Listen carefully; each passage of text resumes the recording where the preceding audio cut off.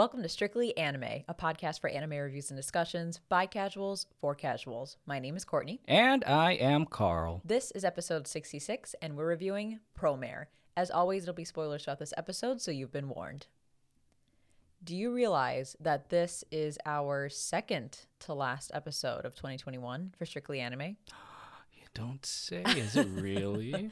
It is. It is. We are already there at the end of the year. By the time this goes up, it'll be December 20th, so the same week as Christmas, which, I mean, basically is like, once you hit the holiday season, it's all downhill or really uphill because the holiday season is a lot of fun, but downhill from there until you get to the end of the year. And yeah, I'm looking forward to it. There's a lot of Christmas shopping we still have to do, a lot of gifts we still need to buy. The supply chain isn't helping that situation, but, we'll make it through it. It's the holidays. It's fun stuff. That's why you just got to rely on Amazon Prime. For some reason, they're still getting stuff out pretty much on time.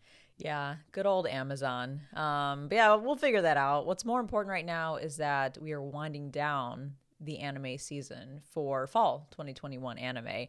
We're within, I think, like 1 week of several shows that we're watching finishing up because they're right around that 12, 13 episode mark. And yeah, we're ending things real strong. And then on the flip side, we're going to be ramping it back up when we hit 2022. We're already starting to ramp up with JoJo, with Demon Slayer, and then we're going to get Attack on Titan. Yeah, 2022 is going to start off with a banger, or as a banger, on a banger, whatever preposition. Like a banger. Whatever preposition you want to use. And it's interesting because Attack on Titan kind of started off 2021 real strong as well. That's true. I had forgotten that we had started off with our episodic review of the final season. I guess you could call it part 1. I think that concluded around March or April. And it's weird to think like now we are on the eve of Attack on Titan picking up again. So I'm definitely looking forward to starting the year off with that. Yes, which is a perfect segue into a couple of reminders. So yeah, we are bringing back our Attack on Titan review series when the show premieres in January. Probably similar format. We haven't confirmed it just yet, so stay tuned for that. But similar format where after the each week's episode premieres, within like 3 to 4 days after that, we'll post our review of that recent episode on Strictly Anime. Talk all about the nitty-gritty details because, Attack on Titan is full of details and secrets and all of that. And yeah, it'll be in addition to our regular podcast schedule. So you'll get the weekly Monday episodes on Strictly Anime plus the additional Attack on Titan episodes each week, which is going to be a lot of fun. And then, of course, still going on Strictly JoJo, we've got our JoJo Part 6 Stone Ocean review series that kicked off recently, beginning of December, and we're going strong. We just finished up our episode 2 review. We're going to be starting our episode 3 review pretty soon here, and that'll carry us through till whenever Netflix decides to drop the next set of episodes. So we've got a lot of fun stuff happening on both of our podcasts. And then on top of that, on our Patreon page, by the time this episode's airing, I believe our bonus episode for December will have been posted, which is my review of the Cowboy Bebop live action that was thrown in our face by Netflix. And recently canceled by Netflix. Yeah, that just destroyed the hype like less than, 2 weeks after it premiered, or maybe even less than that. Actually, yeah, you're right, because it was a late November premiere, right? Yeah. Oh, man, that didn't last very long at all. But it's okay. I mean, I personally am sighing a bit of relief here. Yeah, I don't know. I caught glimpses of what you were watching when you were sitting through it, and I don't know how you did it. I don't think I could do it. I think Bebop is too special to me, and I've been burned too many times by live actions to summon the courage to sit through that. Yeah, I can get that. And, I hold Cowboy Bebop, the anime. I hate that I have to preface it like that, but I hold Cowboy Bebop, the anime, pretty close to my heart. But I felt like I couldn't properly exercise judgment on the series without having watched it, and it's I guess it's average at best, but slightly better than other live action adaptations. But I think I'm being a little too gratuitous there. I think the ending just it pissed me off. I'll just be straight Oh, about that. interesting. I wonder why. Well, I'm sure you'll Yeah. mention why in your review episode, right? Yes. So you will hear all my thoughts, my rants, my rambles on the live action Cowboy Bebop adaptation on Netflix. As Courtney mentioned, that should be live now for all of our lovely, lovely patrons out there. So if you are not yet a patron, please join us on the bandwagon as we as we discuss and listen to, or as you listen to my ramblings on Cowboy Bebop. Yeah, if anyone's interested in becoming a patron, supporting the show, both, Strictly Anime and Strictly JoJo, you can head over to patreon.com/the Strictly series, and you'll see a lot of fun stuff on there. In addition to our bonus episodes, like our pre-shows, the show schedule, Q&A, all that fun stuff. Yeah, I'm curious to know the overall reaction to your review, because I feel like you're going to be the type of person who is as fair as possible with pointing out the good as well as the bad. Me, I know I'm being like pretty cynical about it. I feel like I would probably do the same, but it would be much more difficult for me to be as balanced as I think you'll be able to be. Oh yeah, of course. I mean, I'm not gonna be that person who's like, "Oh, this show sucks outright," just because they tried adapting an anime, and you can't always do that properly, which is still the truth. I feel like in this case, but yeah, there are certain things that I will give credit to the show for doing. But yeah, this is just another in a long list of adaptations that just missed the mark. So That's yeah, a very nice way of saying it. You're so nice. I have to review things and have a critical eye, but Yeah. I can't like bash something just because it wasn't something I did not want. I know. Like again, I know I'm being super unfair because I haven't actually watched the live action. I think if I were to place a bet, I would bet that I would come out of it like probably very strongly disliking it. But I don't know. I guess I'll save my real judgment for if and when I watch it, which is more of an if than a when. hmm But yeah, I'm looking forward to your review.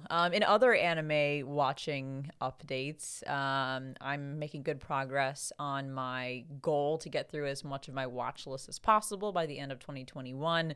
Although as I watch stuff, more stuff gets added. Recently, I finished Parasite, which I think premiered back in 2014, so it's not like super super old. But it has been around for quite some time. Let me see here. Yeah, October 2014. And I thought it was pretty good. It was, I would say, just a notch below the hype that I had heard around the show. People still talk about it to this day, and I can completely understand why. I think I was just slightly frustrated while watching it. Like without spoiling anything, it's one of those shows that falls victim to stupid character choices. Not so much like the choices in character, how do I describe it? Not so much like the character design, but like the characters themselves making stupid choices where you're watching it and you just have to throw your hands in the air and you're like, what the fuck? Are you serious? You're really gonna go do that? Or you're really gonna go say that? Like your mind is blown at how stupid this one particular character or these couple of, particular characters are in this moment. And you're like, oh my God, this is like maddening.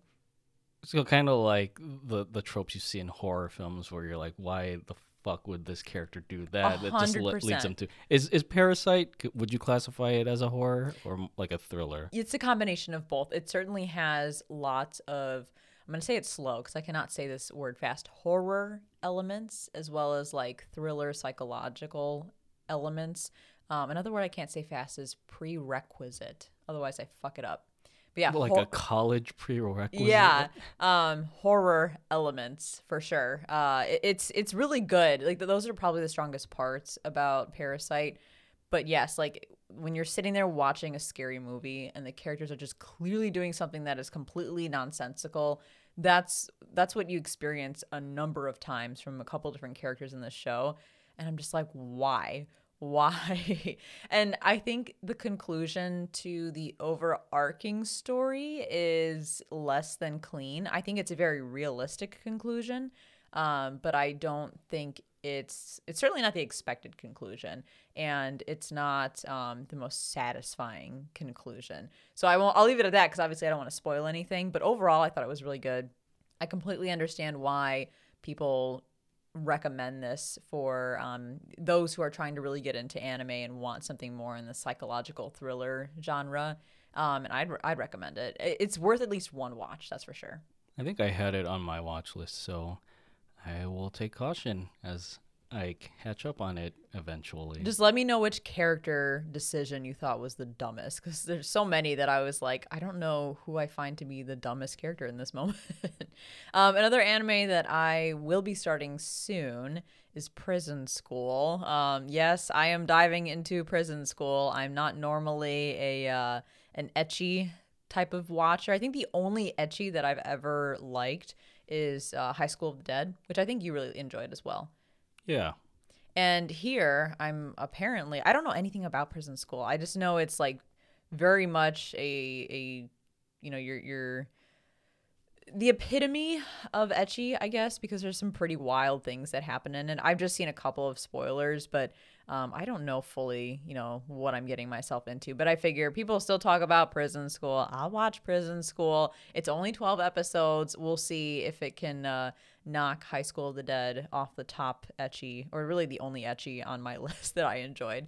But I hear it's really funny, so I'll give it a shot. Have you ever heard of Prison School or have any interest in it? No, this is the first time I'm hearing of it. All right, well, I'll let you know just how ecchi it ends up being, and then you can decide if you want to watch it. The last thing that I'm currently watching is Toradora. I am doing my Toradora Christmas rewatch, and this is a pretty common thing. I know that on Reddit, both the R Anime subreddit and the R Toradora subreddits do annual Christmas rewatches, and I haven't seen it maybe in like 4 years or so. So I thought it'd be a good time to jump in while I'm doing this binge watching run throughout the rest of 2021 to rewatch one of my favorites and get me into the Christmas spirit, because the Christmas arc of Toradora is probably one of the best arcs of that show. And you've never seen it. I hope that someday you'll watch it, but I understand if you don't, because I know slice of life romance isn't really like one of your big genres.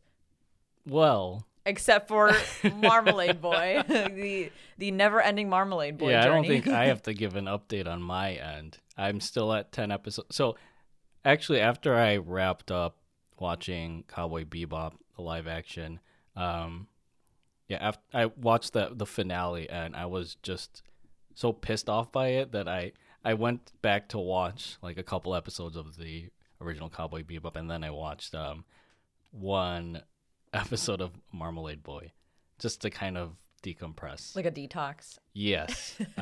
So I think I mentioned before that I'm at 10 episodes. I was technically at 11 episodes left. So now I'm at 10 episodes, and still my goal to finish the series by December 31st, 2021. I'm nearly there. You can do it. I will teach you how to be a great binge watcher, to maximize your time to watch as much anime as you can. No, I'm good with the rate that I'm going. But I do have a couple shows that I'd like to pick up after I'm finally done with Marmalade Boy. They'll probably take me another year or so to finish too. After watching Cowboy Bebop, I was putting together a playlist, because I just love putting together Spotify playlists solely of like Cowboy Bebop soundtracks. But then I randomly came across some of the soundtracks that I had for Samurai Champloo, and now I kind of want to rewatch Samurai Champloo again, because I think it's been years since I've watched that show. I think you watched it for the first time with me back when we were like first getting to know each other. Yeah. Like early on in our relationship, I introduced you to Samurai Champloo. And I think that was one of the other shows that we specifically chose to watch as the dub version, because the dub in that is excellent as much as Cowboy Bebop's dub is excellent. I'm still deciding whether I want to dive into that right away. or to cushion it with something else just random. And the thing I was thinking about is School Rumble. School Rumble. I think we talked about it before. Like, it was just randomly on when we went to Japan a couple of years ago. In our hotel room, it was like on late at night, and I didn't understand a word of it because there were no there were no English subtitles, of course. Yeah, I But think whatever channel, like one of the channels in our hotel had like a marathon going. Like, yeah, I don't know if it was an all evening or like an all day marathon, but anytime we got back to the hotel and turned the TV on, it was School Rumble. I Like think it was all like night, a it was yeah, School it was a Rumble. like a late night marathon of their episodes, and we would just fall asleep with it on the television. Like every night for like a week and a half, it was School Rumble. I'm like, Yeah, there's no way there's this many episodes of School Rumble. They must have restarted the show like multiple times. yeah, and I just remember dreaming of the theme every time it was dun, dun, dun, dun, dun, dun, dun. Like it would just pop up in my head as I was sleeping. I did watch, I think, a couple years ago after that trip. I watched like one episode on Hulu, just because I was browsing Hulu and it just happened to appear on the list. But now I'm like it's piqued my curiosity enough to want to finish that show. Again, it's another show that I just randomly picked up in the past, never finished. So I might delve into School Rumble alongside our seasonal watches. That's a 2004 anime. So you're really gravitating towards like stuff from the golden era of or golden age of anime because you've got Bebop, you've got Marmalade Boy. Well, no, that You was know, like early '90s. that's So questionable. Yeah. School Rumble. I mean, I wouldn't know. I can't say if School. I've seen it before. But it was a long time ago. I can't remember if it's like truly worthy of being up there with the golden age of anime, even though it came out during that time. But then you got Samurai Champloo. You should watch Great Teacher Onizuka, GTO. yeah, I have I that on think my list too. I think you'd really like that. I'd actually like to do a rewatch because it's been so long since I've seen it that I'm forgetting a lot of parts of it. That's the next rewatch I want to do after Toradora. So yeah, maybe we can watch that too together. And probably do it as a review on here. Oh, if anyone's interested in us doing a review or an episode on GTO, Great Teacher Onizuka, let us know. And with that, let's dive into today's review, which is Promare. Just, before we dive into the synopsis, which I think we'll do similar to our last couple of recent movie reviews where we don't really break it up into acts, we just talk about the movie as a whole. But before we dive into that, just really high level, really quick, what were your initial thoughts on Promare? I'm kind of anti-mayor. What? I'm kidding. It's such a funny title, Promare. I thought, before I watched like trailers, this was gonna be something about horses, just because of the mare thing. Horses. But I don't know. I just take titles and analyze suffixes, prefixes. But yeah, my assumptions were far from the truth. And then I found out it was a pretty much a mecha film, and I didn't realize that it was actually Studio Trigger's first foray into the cinema space. And with a name like Studio Trigger attached to the billing, I was expecting like a profound story about discrimination and corruption, which we see in the first half of the movie. And then it felt like I was just watching a continuous visual orgasm. You know what? You stole my joke. I was going to say the same thing. I was going to describe it the exact same great way. minds think alike. Oh, man. Yeah, I completely agree. The way I wrote it in my notes, I got to flip back here, was that, oh my God, now I'm scrolling. See, now I'm going to kill the orgasm joke. You know what? I'll save it for later when we actually go through our deep dive of the movie. Okay, you save the joke for later. Okay, no, I'm kidding. No.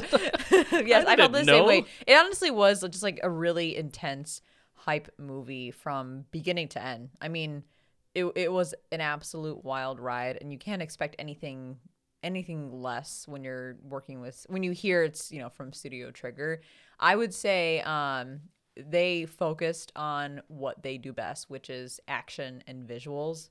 and they didn't try to do anything that they're not exceptionally good at. Like, don't get me wrong, they're not bad at storytelling and all of that, but that's really just not where their strength lies.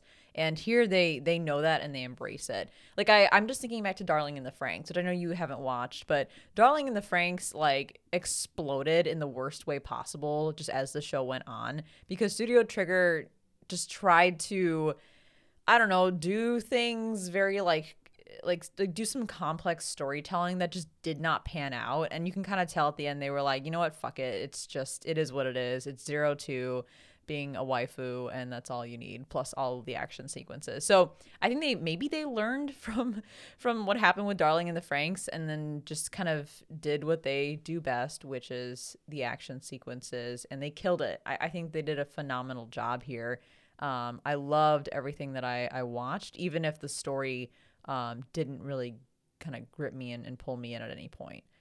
No, I agree. Like, the movie is an impressive visual feat.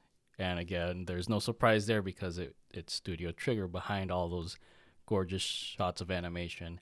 And it's actually a very similar style to another project that Studio Trigger had worked on, which was Star Wars Visions. They did two shorts for Star Wars Visions. You can listen to my review on that. I don't remember the episode. Hold on, I got you. Let's see. Episode 55, Star Wars Visions, on Strictly Anime. So you can go back to that episode to listen in on my review of each short. But yeah, Trigger did one of two shorts for Star Wars Visions, the first of which was called The Twins, and it's pretty much the same style as this movie, which is like, I don't even know how to describe the animation style. It's not like dark cells for cell shading. Like cell shading for the characters.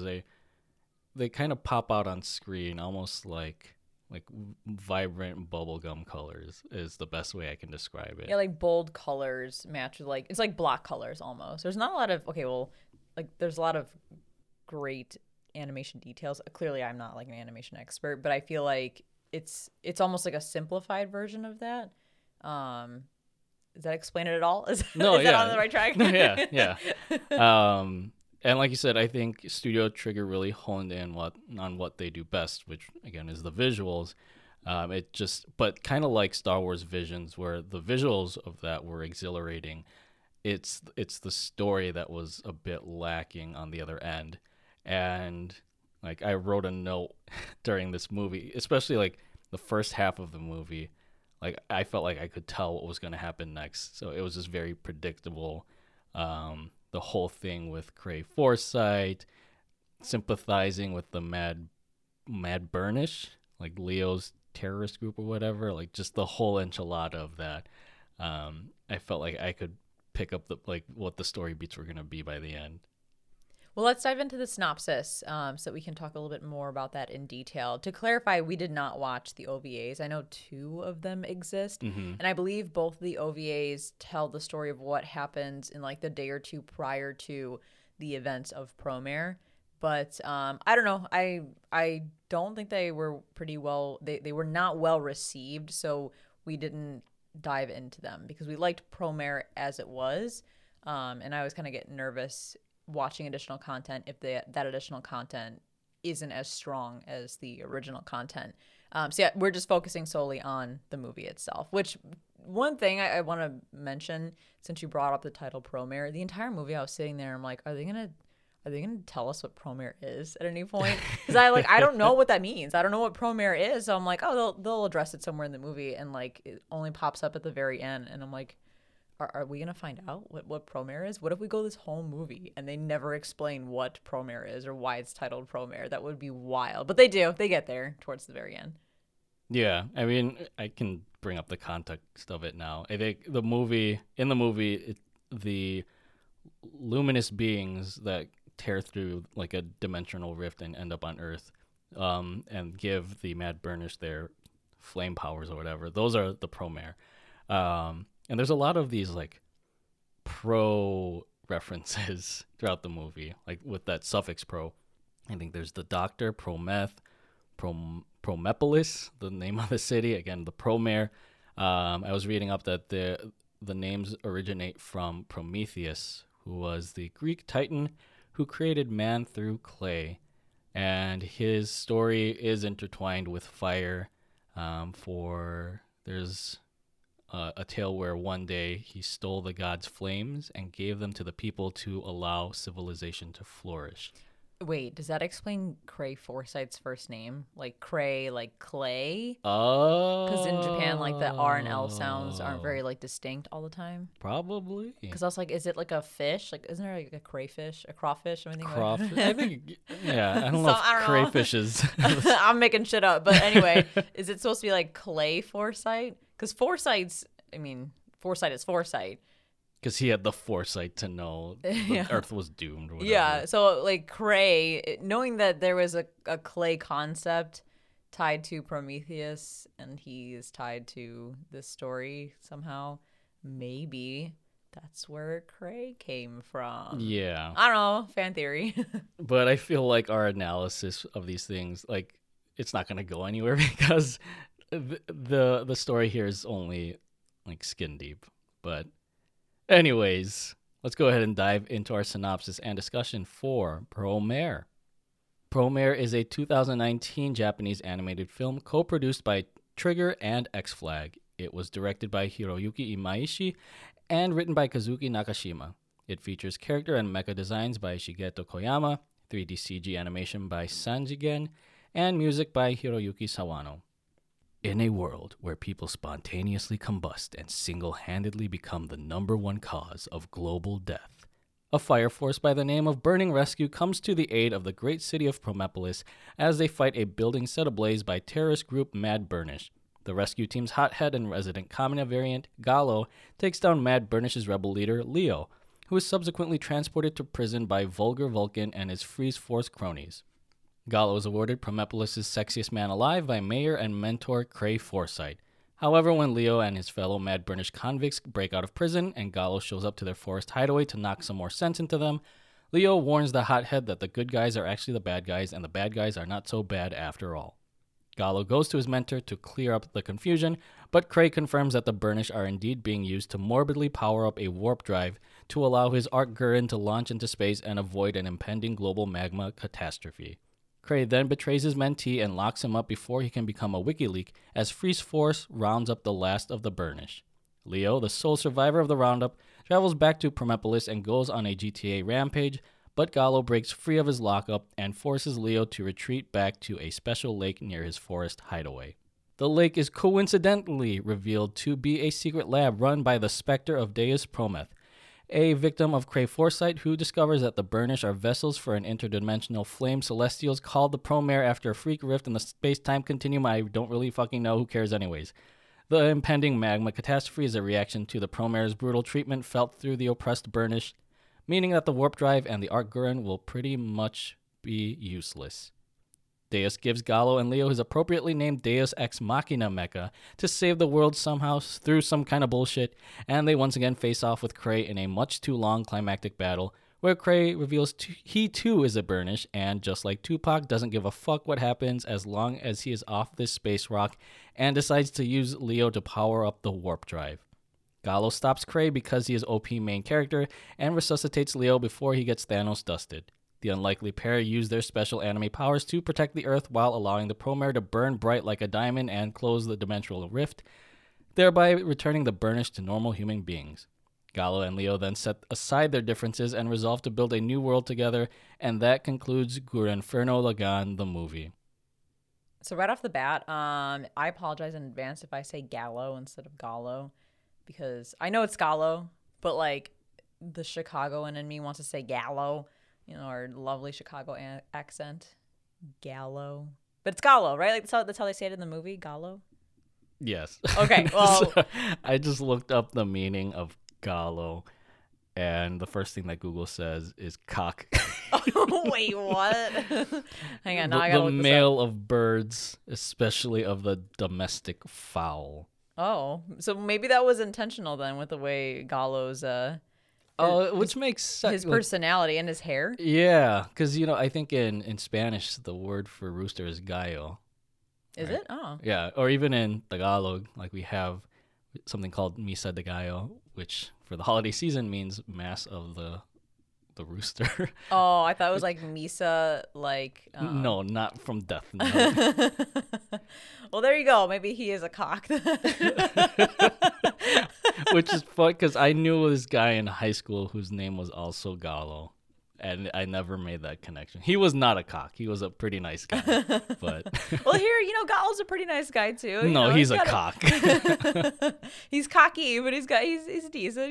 He's fine. But anyway, yeah, this movie is intense as fuck. The hype starts and then it never stops until the movie ends. But right off the bat, because you mentioned it earlier, the movie is very surface level because the forte here is the action and the visuals, but it's not necessarily a bad thing. Like, it's like someone gave Studio Trigger free reign to do what they do best, and they ran wild with it. And we all know that Studio Trigger does action and visuals the best. So you know what you're getting yourself into. But with that said, you can't exactly deny that it suffers a bit in story and character development because of that focus on action. Like, no one has a fleshed out story or backstory, and the relationships kind of feel super surface level as well. Like, there's no real emotional connection between Leo and Gallo other than having a common goal motivating them to work together. Like, not even Gallo finding out that okay, well, I was about to say, not even Gallo finding out that the Burnish are being used in terrible ways was enough to get him to really unite with Leo. But that's not fair, because I think that is the turning point for him in the movie. It's just more so that he and Leo go their separate ways for a significant length of time in the movie, and then finally come back together almost at the very end of the story. So it just feels like there's a little bit of there's less of an emotional connection or a personal connection between Leo and Gallo, and more so that it's a convenient team up, because they're both fighting the same enemy. But again, like, that's okay. When you see Studio Trigger on a project, you know that it's not going to be the most flushed out story or the most detailed story, and they know what it is they're making. And when there's moments of convoluted story or plot holes or things not thoroughly explained, they're kind of like, fuck it. And they keep going with the movie because that's all it is. I mean, for God's sakes, they name the ultimate weapon the Deus Ex Machina, which I think you had told me basically means like the cop out for the situation. Yeah, it's a literary device. And yeah, it's called the Deus Ex Machina, and it's basically that this machine that, what the hell was his name? Deus? Yeah, the Dr. Deus or whatever, had this contingency plan that just so happens to be powerful enough to stop Crae's plans. Like, how convenient. Yeah, exactly. And really, they're just giving you the bare minimum in terms of storytelling and character development so that it's enough to work for the movie and help progress the movie. But yeah, I just love how self-aware Studio Trigger is throughout this entire film. I think it's pretty clever, and it's a bold move on their choice. Yeah, I mean, again, that Deus Ex Machina was a very tongue-in-cheek reference, and then that kind of made me realize, like, this movie is not going to take itself seriously, although it starts pretty dramatically. Like, in the intro, you just have these angry civilians, like the guy sitting in traffic. Yeah. Like, he gets so angry, and then he suddenly combusts, and all the traffic is destroyed, and all those people burn up or whatever. It's so funny because we've all been there where you're just so pissed off, but you cannot do anything to change your situation, and you're just like, oh, you feel like you're gonna explode. Like, here the people actually did explode. Yeah. And so you start with that, then you have the beginning action scene where Burning Rescue is saving people from that tower that the Mad Burnish have set ablaze. And then you have the crew eating pizza at that restaurant, and then they find out that one of the workers himself is a Burnish, although he hasn't done anything wrong. He just wanted to make some pizza. Yeah, and his pizza was fire. Yeah, the owner even said that exact same thing. He's like, he just wanted to make pizza. I don't understand. So that's where I was like, this movie seems to have like a deep theme of, as I mentioned in the beginning, dealing with discrimination, and especially with the Freeze Force, like, I don't know, like corruption and overzealous police state. But no, that all gets shoehorned to the side as the movie progresses. Yeah, the action sequences were hype as fuck. The camera work was great, and the colors were just spectacular. Oh, here's my note that I was trying to find earlier. It's like a 2-hour orgasm for your eyes. There you go. That was my orgasm Hmm. reference that I was trying to find earlier. Not gonna lie though, I got the slightest bit of motion sickness just a few times during some of the crazy camera work.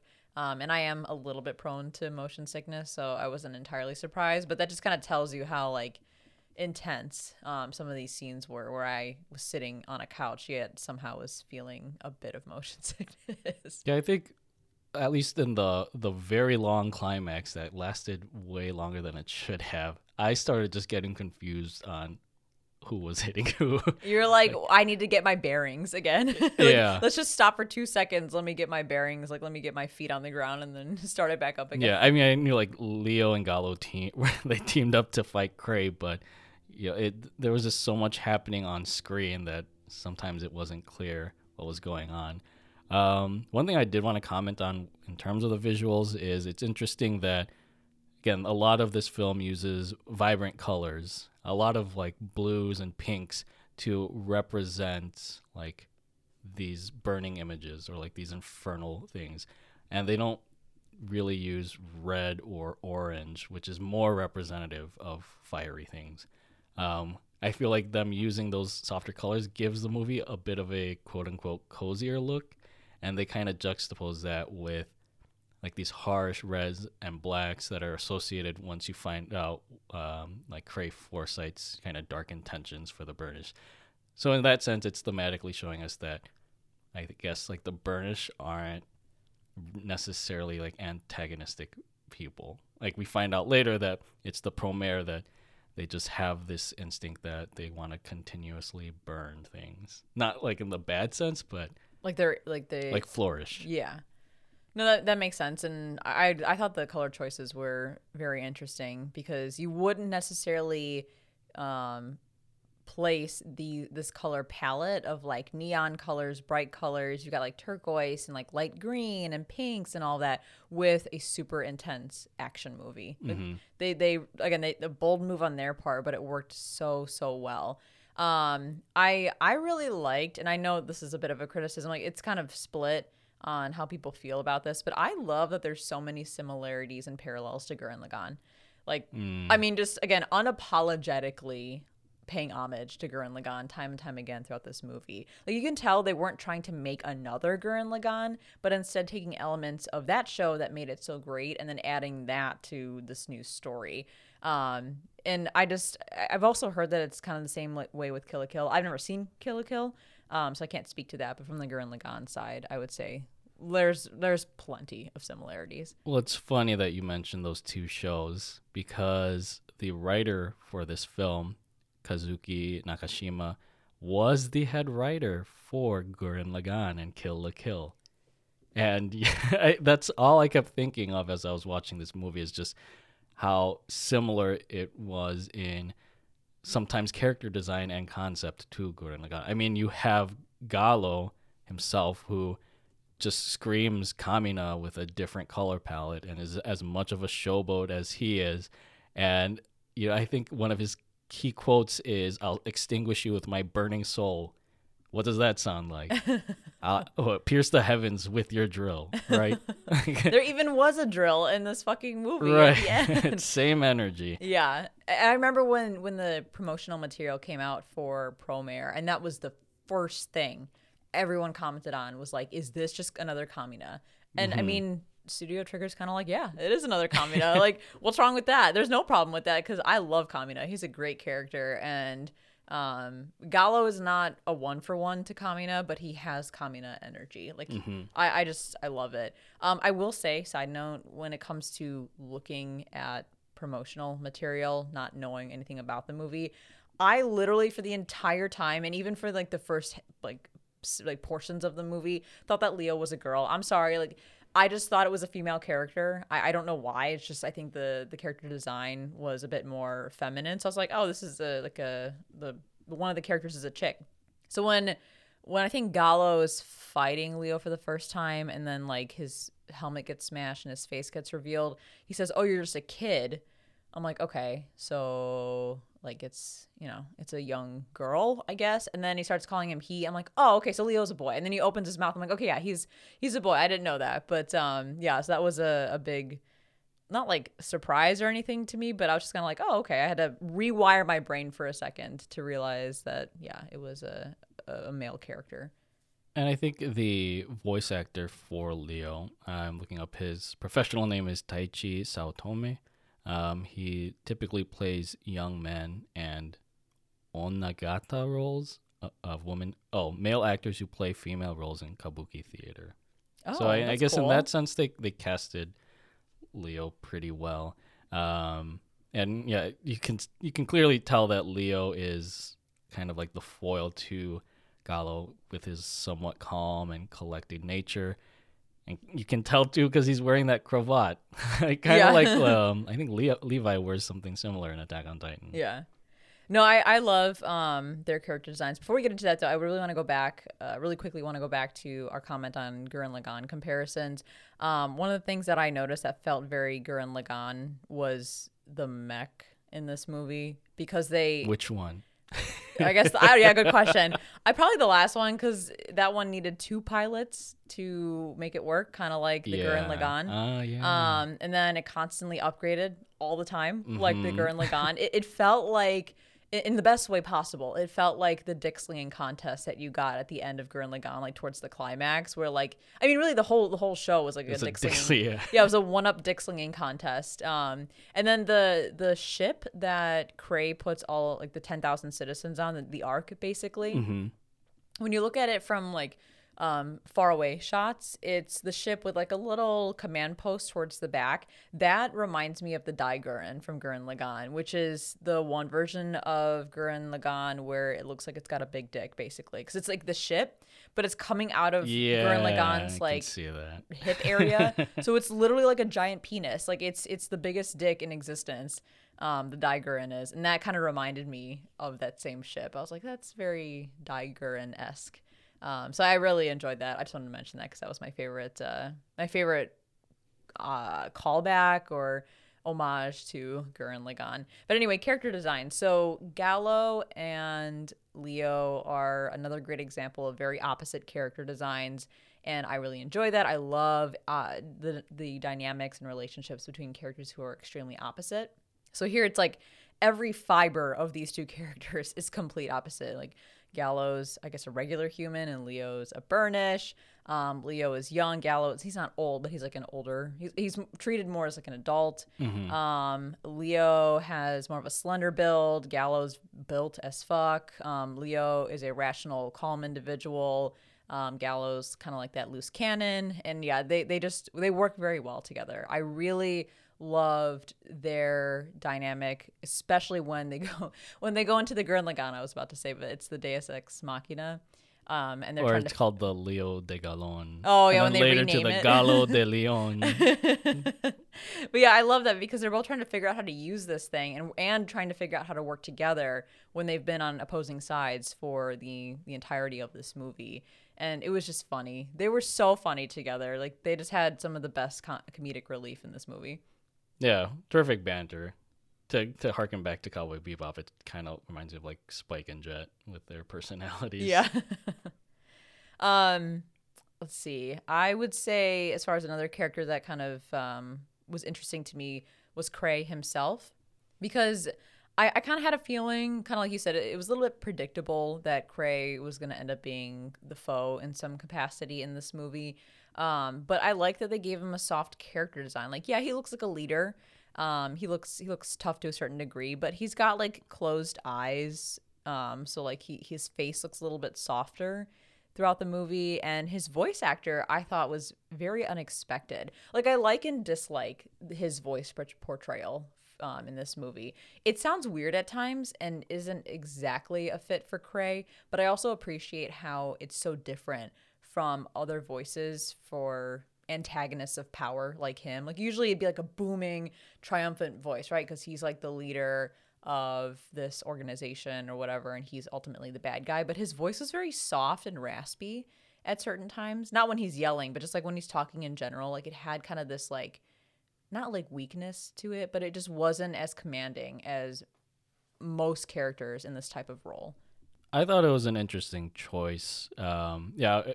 Cray's voice is very soft spoken, and I think it's kind of meant to be like a red herring where people don't think that he's the mastermind behind all of these heinous deeds that are being committed against the Burnish. That coupled with the fact that he pretty much looks like a blonde version of Superman. Um, I think it's quote unquote meant to throw the audience off the scent and thinking that he is this glorious being that champions the good when really deep down he's a pretty shitty person.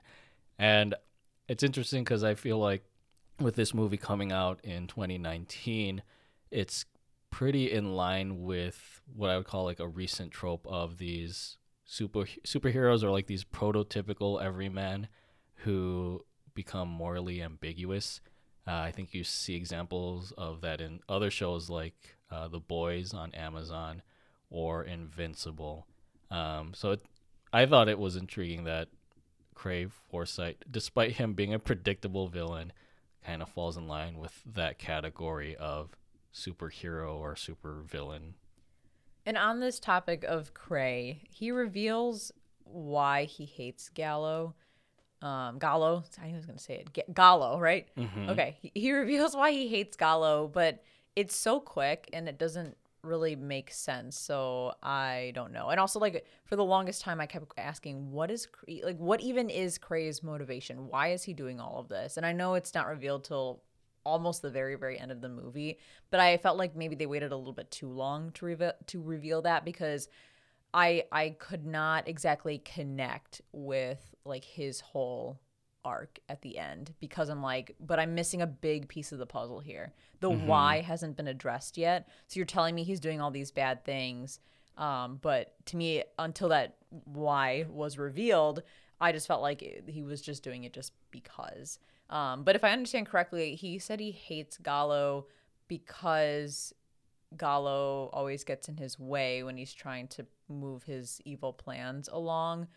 But Mm-hmm. I don't know, something about that. Like, I feel like I'm missing something. Like, what was the initial reason that he hated Gallo? Because he like unintentionally saved his life from the burning building. Honestly, I can't tell you because everything Okay. here was so surface level. I Yeah, I know that he revealed that he was a Burnish too, and my understanding is that he kind of just wanted to go against the grain of what, like with the Promare wanting to flourish with their flame powers, like he wanted to suppress that, and he kind of just took that out on the other Burnish. Yeah. I'm like looking at you dead in the eye, like, I don't know. I can't really explain it because they didn't really explain it in the movie. Like they did, but like again, at that point, I knew this movie was like it kind of threw away story for everything else, so I really didn't pay attention Yeah, to maybe it. I just glossed over that because in my brain I was also kind of like I don't need to know this information because we're so close to the end zone. I don't know, like talking out loud, maybe the reason that he hates Gallo, because I know he said that he unintentionally started the fire at his house, but he ended up saving Gallo, and he used that as an opportunity. Like he basically used Gallo and that rescue as an opportunity to launch his career and gain him some attention. Um, but then like I don't know, he just says that like he hates Gallo because he's always messing up his plans. But like other than this plan, they don't explain what those other plans were when he messed him up. And then, as you mentioned, he like doesn't want to fall within the path of a normal burnish. I don't know. You can tell I'm pretty confused right now. Yeah, I'm reading the Promare wiki right now. They have an article on Cray Foresight, and it really doesn't clarify anything about Cray's motivations. I think Cray's just a self-loathing burnish who didn't want this power in the first place, and again, he just takes it out with his position of power, and it just happened. Like I don't think he meant to be the hero after he accidentally burned Gallo's house down. and that's why he loathes Gallo so much, is because he just has become a thorn in his side. And I think he admits that he wanted him to join the rescue team because they had a high mortality rate. So he was just doing as much as he can to get rid of Gallo, who was throwing a wrench in his plans to, I don't know, get rid of the Burnish and escape this rock in space. Well, hey, you know what? That's to me a solid understanding of his storyline, given the way the storyline was delivered in this movie. Yeah. And maybe that's all. That's the extent that Studio Trigger wants us to look at into the story. I know here on Strictly Anime, we deep dive into every anime that we watch. We analyze and sometimes even overanalyze every facet of these shows. But here, I think this is the one movie where we really don't have to and shouldn't do that. You know what this movie did? It subverted our expectations. Whoa. We're going to bring that phrase back. Well, there you go. I mean, another, not cop out, but another moment of awareness for Studio Trigger, I thought, was when Gallo and Leo, and I think the chick too, I can't remember her name. See, that's how Aina? consequent. Yeah, it's Aina. When the three of them fall on the lake, the frozen lake, and then they melt through it because of Leo, and they discover the facility that the doctor's at, and then I think Gallo or Leo ask, why did you choose us for this mission? And the doctor's like, I didn't choose you just happened to land here. Yeah. So if you didn't land here, Cray would have destroyed the Earth. I think that's just Studio Trigger saying, look, we don't have an explanation for how this all came together. It just happened. What you witness on screen is the extent of what we're able to explain. So take it or leave it. Instead, look at all these flashing colors and lights. Again, I think if this were a piece of work where they were trying to dive into some crazy story and barely gave us surface level details, then yeah, I'd be pretty pissed about it. But here it's no, that's not what the intent is of Promare, and that makes it okay. That's fine. There's absolutely nothing wrong with that because they're not trying to be anything that they're not here. And really, at the end of the day, it was just a lot of fun.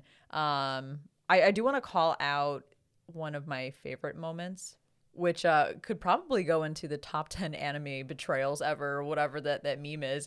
It's that old guy betraying Leo. I just thought it was so, I think that was the only thing I didn't predict or didn't see coming from this movie. For some reason, I didn't expect the old guy to be the one to, fuck up plans for Leo. But hey, top 10 anime betrayals, and ironically, the old guy was, one of the first to die when the engine starts up in the Daiger and knockoff. Yeah, so, that's right. there you go. It's karma at its finest. Speaking of which, that whole thing, which I think Craig called the Parnassus Project, I didn't expect the movie to be so morbid with the way, they strap the Burnish to these wheels and they just spin them really fast. Yeah, until they literally die.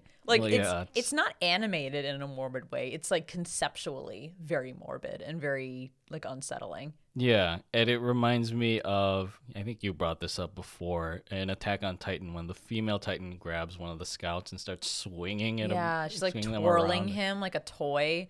Yeah. Oh God! Again, whenever I mentioned this before, that is still one of the most unsettling things I've ever seen in an anime. And I think for me, this is another thing that it made me kind of squirm in my seat watching. I know these are animated characters, but can you imagine in real life if someone were to do this and just spin someone infinitely until they turn to dust? The guy just wanted to make pizza. He was the first one that we witnessed dying in that fashion. That was so sad. Yeah, I was just he just wanted to make some pizza. Let the guy make some pizza. Pizza time. But while we're on that topic, Ina's sister, Harris. Yeah, Harris. Fuck that bitch, because she is fucked up, and I think just as guilty as Cray for murdering tons of people. Even though at the end of the story she does the right thing and destroys the engine, she technically has to overload it to destroy it, which means killing most of the Burnish to produce that much energy in order to overload it, in order to destroy it. And I'm just and even when her ass is called out by Gallo, and even when she has those moments of doubt, she still continues with the plan, all to save Ina, which sure, that's a intent doesn't excuse your actions in this situation. So yeah, you intended to protect your sister, but at a grave and very disturbing Yeah, cost. saving one life at the cost of like thousands of others. Yeah, it was just I can't stand her character. Like I was so pissed that we didn't get some sort of resolution. I was more pissed that we didn't get a resolution to Harris like receiving a consequence for her actions than Cray. I would have been fine if Cray walked away scotch-free as long as Harris got her punishment because man, you had many opportunities to set yourself straight and then even when you knew full well that what you were doing was wrong, you continued to do it. Yeah, I can't forgive Harris for that. That was messed up. I like to think, like the Earth thankfully gets saved in the end, but Harris is still alive, and I think she should be tried for her crimes against humanity. Yeah, you want to save your sister, but you killed many Burnish. Yeah, Harris is just as guilty as Cray is in this movie. She's That's for sure. just as bad as Nina. Oh God, Nina. Another scientist bitch. Last thing I'll say with this movie, Hiroyuki Sawano. I think he's becoming, alongside Yugo Kanno, one of my favorite music composers. Of course, he's one of the minds behind Attack on Titan's score, and he composed the music for this movie as well. And it was very epic, very orchestral to go with the epicness of the visuals that we were watching. And it's just funny, like just to tie in one more thing to Gurren Lagann, the song Inferno, which I think is used in the opening credits. What do you think that song sounds like? Row, row, fight the power. Okay, yeah, that's what I was thinking, but then I second guessed myself. Row, row, fight the power. Another rousing theme to amp up this dick slinging match of a movie. Yeah. Hey, it's Gurren Lagann's spiritual successor. We'll put it that way. Yeah. Or I guess to relate this to Loki, it's Gurren Lagann's variant. I like that. That's a good way to put it. Last thing I'll say before we get into final thoughts is that while I enjoyed the action, even if it did give me a little bit of motion sickness here or there were times, admittedly, that the movie felt long, only because every other moment feels like the climax of the movie. So again, on this theme of orgasms, it's like you're hitting the climax of the movie, but like you're not sure, like, is this actually the climax? Because there's more stuff happening and the story is still progressing, but I feel like we're at the climax of the movie and shit should be coming down pretty soon. You rarely ever get a breather, and when you do, it's only for a short moment. And I appreciate that, and it takes a lot of effort and a lot of planning to be able to keep the intensity up like that throughout an almost 2-hour movie. But yeah, I just wanted a couple more breathers, I think, just to be able to process what my eyes were absorbing. Like the first opening sequence, the first fight between Gallo and Leo, really between the who were they? The Fire Force? The Burning Rescue, and the Mad Burnish. And the Mad Burnish. That first opening sequence felt like extremely long. Kind of like that really long cutscene in the beginning of Metal Gear Solid 5. Which one? Metal Gear Solid is notorious for long cutscenes. Whatever. I mean, I only watched it on YouTube, but it's that whatever the most recent Metal Gear game was, how it had that extremely long opening cutscene. I pulled it up here on Google. I think it was something like over an hour for that one. Anyway, it had similar vibes to that because I was like, oh man, this is long. They're still fighting, but it was beautiful nonetheless. I felt that way with the actual climax of the movie. It just needed to end like 5 minutes ago. But it was just one thing after another. And then like Leo and Gallo get one up on Cray. Then Cray gets one up on them. It's just so much back and forth. And all the while, like these mechas are getting bigger and bigger. They just needed one more dick slinging moment. That's all they needed. Just give us one more. Just one more. Yeah, but it was mostly edging. Oh my God. With that, let's go into our final thoughts for Promare. So how many Rosart Kaminas out of 10 would you give this dick slinging movie? So I was actually grappling for quite a bit because I was on the fence between a 7.5 and an 8. And let me explain why. It's a little bit long, but just this was my thought process. Normally, and I've said this before on the podcast, you can have amazing visuals, cool characters, great music, but if the story sucks, the show or the anime is unlikely to do well.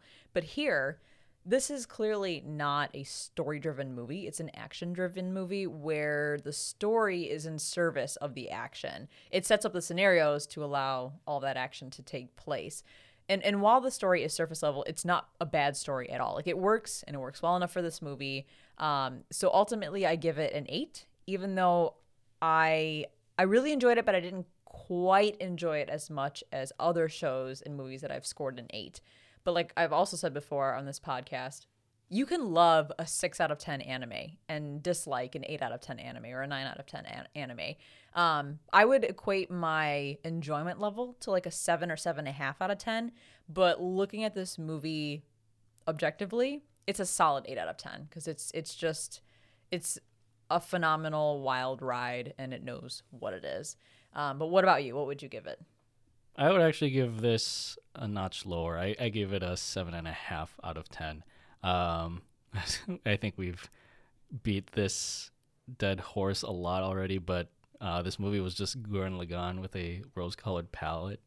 That's not a bad thing, and maybe it's just me because I watched Gurren Lagann like a year and a half ago, right around the time we started this podcast, and it was a story that didn't stick well with me. So once I found out that this story was very similar in nature to Gurren Lagann, I think that's kind of what took me off the hype train with this movie. But to a lot of your similar points, just because this work seems derivative, it doesn't mean it's terrible. Because I still think Studio Trigger does a damn good job with its first theatrical feature, especially with its mind-boggling visuals and action set pieces. I think it's just the story plays it a little too safe for me to thoroughly enjoy it. But I think the way I can look at it is this is kind of like a B action movie, kind of like John Wick, right? The John Wick film series. To what you said, I feel like those films, the story is also in service of the action because that's what you're there to see, right? You're there to see Keanu Reeves kick ass as John Wick, and here you just want to see Gallo and Leo kick ass as Leo de Galon or Galon de Leon, whatever the fuck the mecha's called. So yeah, this movie was more of a visual delight than a thought-provoking narrative. But if that's your cup of tea, then this will definitely light your eyes up and probably light them on fire. Light your eyes on fire with Promare. Oh boy. Well, yes, this was a great watch. I enjoyed it. It's worth at least one watch, if not two, to just fully absorb what's going on screen every single second. But yeah, we hope that you enjoyed this review of Promare. Thank you guys for tuning in. As always, we seriously appreciate you. Just wanted to mention, if you really like the podcast, if you really like our reviews and our discussions that we have, we would love it if you would share our podcast with a friend who also enjoys anime and listening to podcasts, because word of mouth really helps us with, reaching new listeners and spreading awareness about both Strictly Anime and Strictly JoJo. It would help us out a ton. And before we officially sign off, we would like to say Merry Christmas, Happy Holidays, because we are in the throes of the end of the year. Yeah, I would say the greatest gift I could get this Christmas season is the gift of you listeners. Oh, I like that. That's nice. Yeah, as Courtney mentioned, it's been a treat making these podcast episodes for all of you and just hearing your guys' positive comments and feedback. And yeah, from both of us here, we wish you all a happy holiday season. Yeah, and really quick, make sure you turn into our last episode of the year, which should go live December 27th, because we'll be talking about pretty much the year of anime, 2021 anime, what we thought as a whole, and also kind of reflecting a bit on this podcast and what we've done over the last 12 months. So be sure to tune in next week as well. And that wraps up episode 66 of Strictly Anime. If you enjoyed the podcast and would like to support the show, then head over to patreon.com/thestrictlyseries and subscribe on your favorite podcast streaming service so you can be notified when new episodes premiere every Monday. Follow us on Instagram at The Strictly Series and on Twitter at Strictly Series, and connect with us there or on our website, thestrictlyseries.com, to share your thoughts on the anime we review and just how amazing Promare's eye orgasms were. You're looking at me like, what the fuck?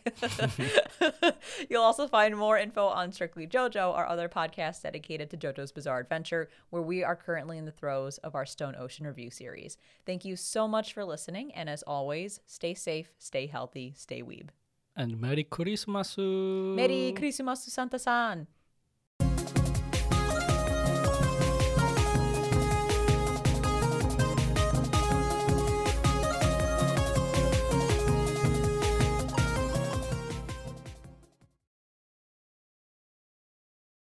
It's like a combination of both. It's more of a thriller, like an action psychological thriller, but it's certainly a horror. I mean, there's some really great elephants.